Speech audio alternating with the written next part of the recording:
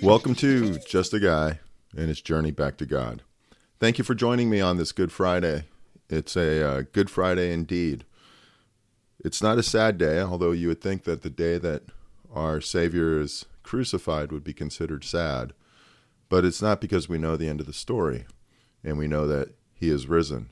Just as we read yesterday, and we're going to read today, we're going to be in Luke 24 and going through his resurrection and then his ascension into heaven. As we've talked about before, the Gospels are providing different angles to some of the same events.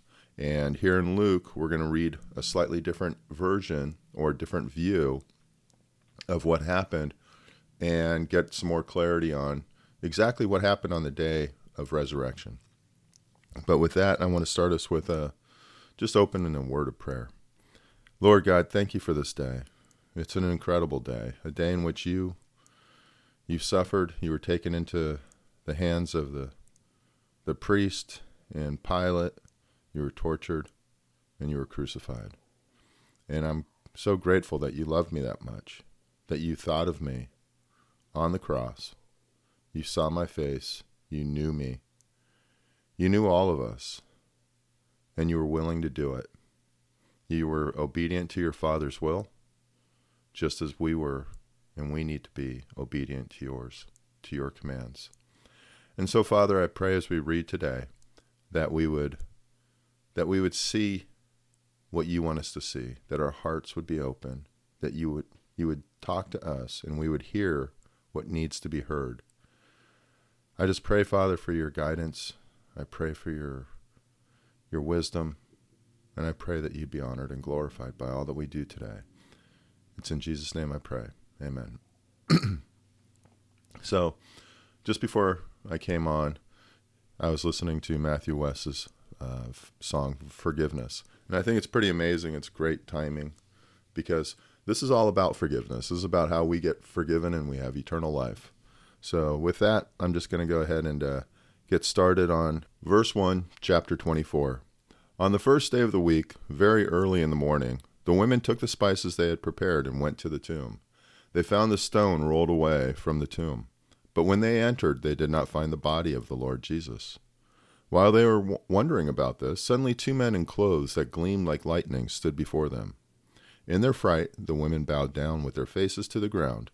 But the men said to them, "Why do you look for the living among the dead? He is not here. He has risen. Remember how he told you, while he was still with you in Galilee, the Son of Man must be delivered over to the hands of sinners, be crucified, and on the third day be raised again." Then they remembered his words. When they came back from the tomb, they told all these things to the 11 and to all the others. It was Mary Magdalene, Joanna, Mary the mother of James, and the others with them who told this to the apostles. But they did not believe the women, because their words seemed to them like nonsense. Peter, however, got up and ran to the tomb. Bending over, he saw the strips of linen lying by themselves, and he went away, wondering to himself what had happened. I feel such a kinship with the disciples, because even though they've been told over and over what's going to happen, they still don't get it. And I know I've been told so many things. I've been given insights, and I still don't get it. And I just sit here as we read, and as we've been reading for the last 75, 90 days, whatever it might be. I've been amazed at how I resemble so many of these people who don't get it. It's remarkable that just like them, I am just like them. And it's just encouraging, because God can use even someone like me. So, verse 13, on the road to Emmaus. Now that same day, two of them were going to a village called Emmaus, about 7 miles from Jerusalem. They were talking with each other about everything that had happened. As they talked and discussed these things with each other, Jesus himself came up and walked along with them, but they were kept from recognizing him. He asked them, "What are you discussing together as you walk along?" They stood still, their faces downcast. One of them, named Cleopas, asked him, "Are you the only one visiting Jerusalem who does not know the things that have happened there in these days?" "What things?" he asked. "About Jesus of Nazareth," they replied. "He was a prophet, powerful in word and deed, before God and all the people. The chief priest and our rulers handed him over to be sentenced to death, and they crucified him. But we had hoped that he was the one who was going to redeem Israel. And what is more, it is the third day since all this took place. In addition, some of our women amazed us. They went to the tomb early this morning, but did not find him, or did not find his body. They came and told us that they had seen a vision of angels who said he was alive. Then some of our companions went to the tomb and found it just as the women had said, but they did not see Jesus." He said to them, "How foolish you are, and how slow to believe all that the prophets have spoken. Did not the Messiah have to suffer these things and then enter his glory?" And beginning with Moses and all the prophets, he explained to them what was said in all the scriptures concerning himself. So I think it's interesting that, like most people, we believe and remember those parts of the story or of the situation that we want to understand and that we want to remember. Like these guys remembered that Jesus was going to establish his reign on earth for 1,000 years, that he was going to be the one to redeem Israel.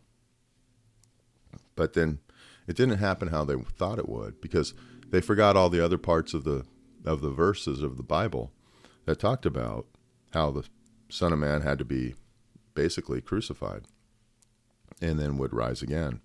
And they forgot those parts, which then Jesus went through and walked them through. And again, he kept them from understanding who he was. Much like Mary thought Jesus initially was the gardener yesterday, today these guys didn't know who Jesus was. They didn't recognize him. So going on to verse 28. As they approached the village to which they were going, Jesus continued on as if he were going further. But they urged him strongly, "Stay with us, for it is nearing evening. The day is almost over." So he went in to stay with them. When he was at the table with them, he took bread, gave thanks, broke it, and began to give it to them. Then their eyes were opened, and they recognized him, and he disappeared from their sight. Jesus had a really fun way of appearing and disappearing. That's kind of cool.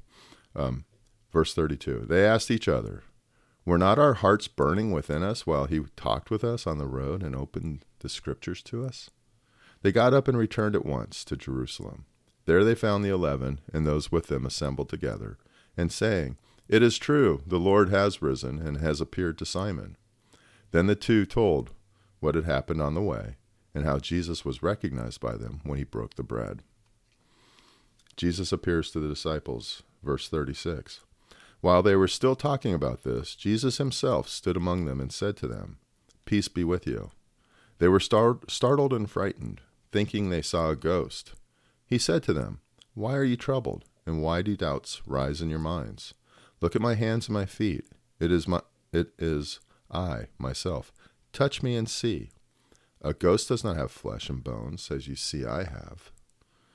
When he said this, he showed them his hands and feet, and while they still did not believe it because of joy and amazement, he asked them, "Do you have anything here to eat?"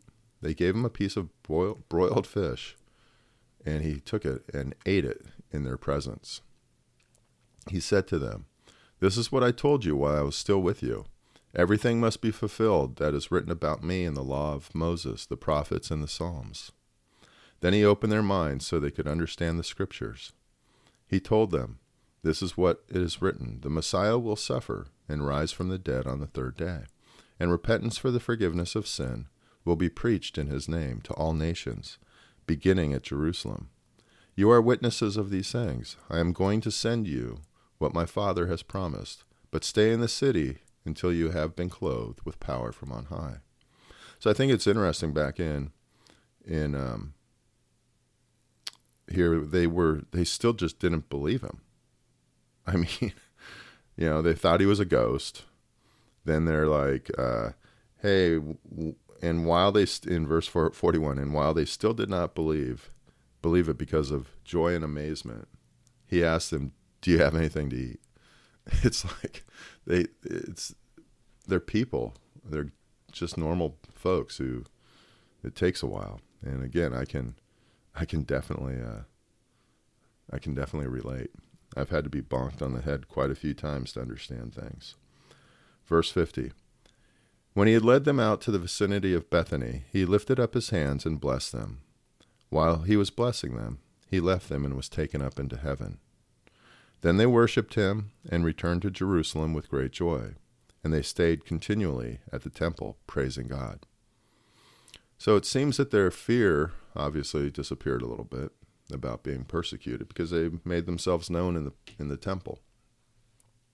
And so it's just a different perspective here that is being offered by Luke than what we read in John.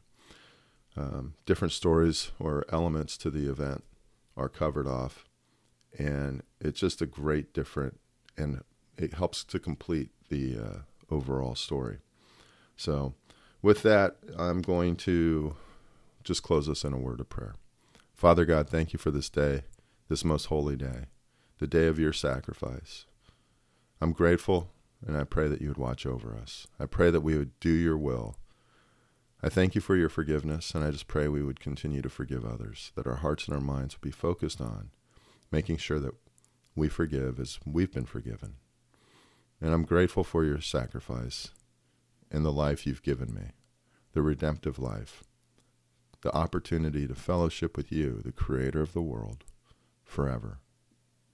I'm so thankful, Lord, and for the way that my life has meaning because of what you've given me.